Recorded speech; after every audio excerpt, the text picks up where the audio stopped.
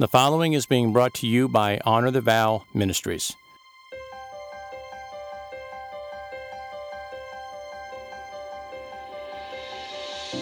Welcome to Rapid Fire, where we strive to help your marriage not only survive, but to thrive and be passionate. To achieve that objective, we go straight to the issues. No sugarcoating, no protecting egos, just toe to toe.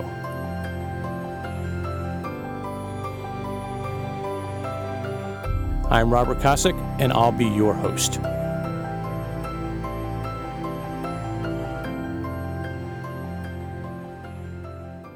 Welcome to episode 91, Endurance. Endurance is the ability to continue in spite of fatigue or stress. A popular form of endurance training amongst athletes and fitness coaches is high-intensity interval training. High-intensity interval training involves alternating short periods of high-intensity exercise with low-intensity recovery periods. For example, repeating the cycle of 30 seconds sprinting followed by 3 minutes walking. This type of training is said to improve cardiovascular fitness, fat oxidation, and brain power, all of which are great for improving an athlete's endurance. And I can tell you from personal experience, that type of training will definitely improve your endurance. When it comes to marriage, though, the concept of endurance training is somewhat applicable as well. Not in the same sense as physical exercise, but in the sense of emotional exercise. Every marriage goes through periods of intense activity. This is especially true around the holidays and the endless kids' events. At times, it seems like you just go from activity to activity with no end in sight. If you continue in that mode for an indefinite period of time, you will eventually burn out. Therefore, in order to have endurance for those times and to be able to continue in spite of all the fatigue and stress of those times, you need to have periods of recovery as well. So, what does an emotional endurance plan look like? Well, I'm glad you asked, because it's actually just the opposite of a fitness endurance plan. Where the fitness endurance plan has short periods of intense activity followed by longer recovery periods, the emotional endurance plan has longer periods of high-intensity activity with shorter periods of recovery injected into the higher-intensity activities. In other words, in life, the high-intensity activities tend to involve long periods of time, such as months or even years. For example, kids' activities, elderly parents, work schedules, and so forth. If you waited until the high-intensity activities ended before you incorporated a recovery period, you'd likely never experience any recovery. Therefore, it is essential, make that critical, that you incorporate regular, short recovery periods into your schedule. Chances are that the high-intensity activities consuming your schedule will not be ending soon. So, with that in mind, let me give you a few ideas to get you started on incorporating some short periods of recovery so that you can build your emotional endurance and avoid burning out.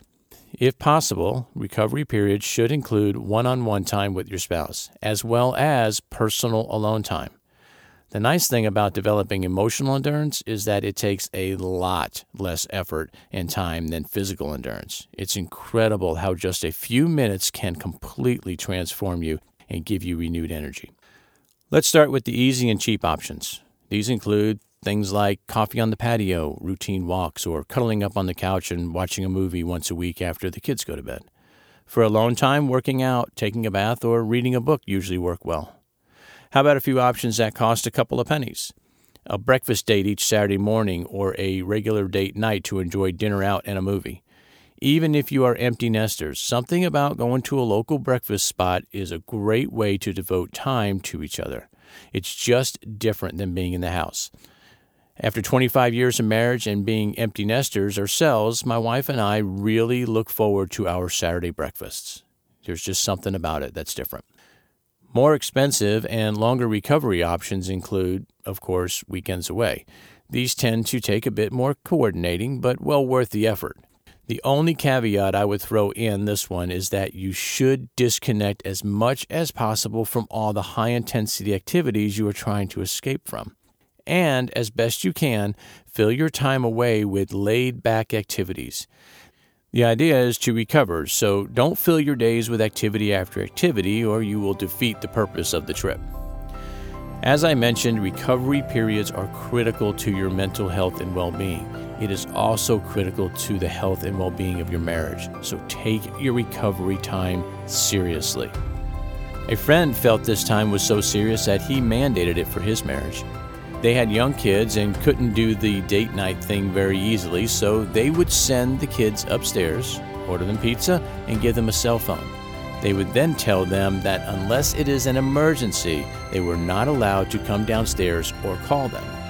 What a great way to show your spouse and your kids that mom and dad need time together, and teach them about how important recovery time is to a marriage. Have a great day, and I'll talk to you next week.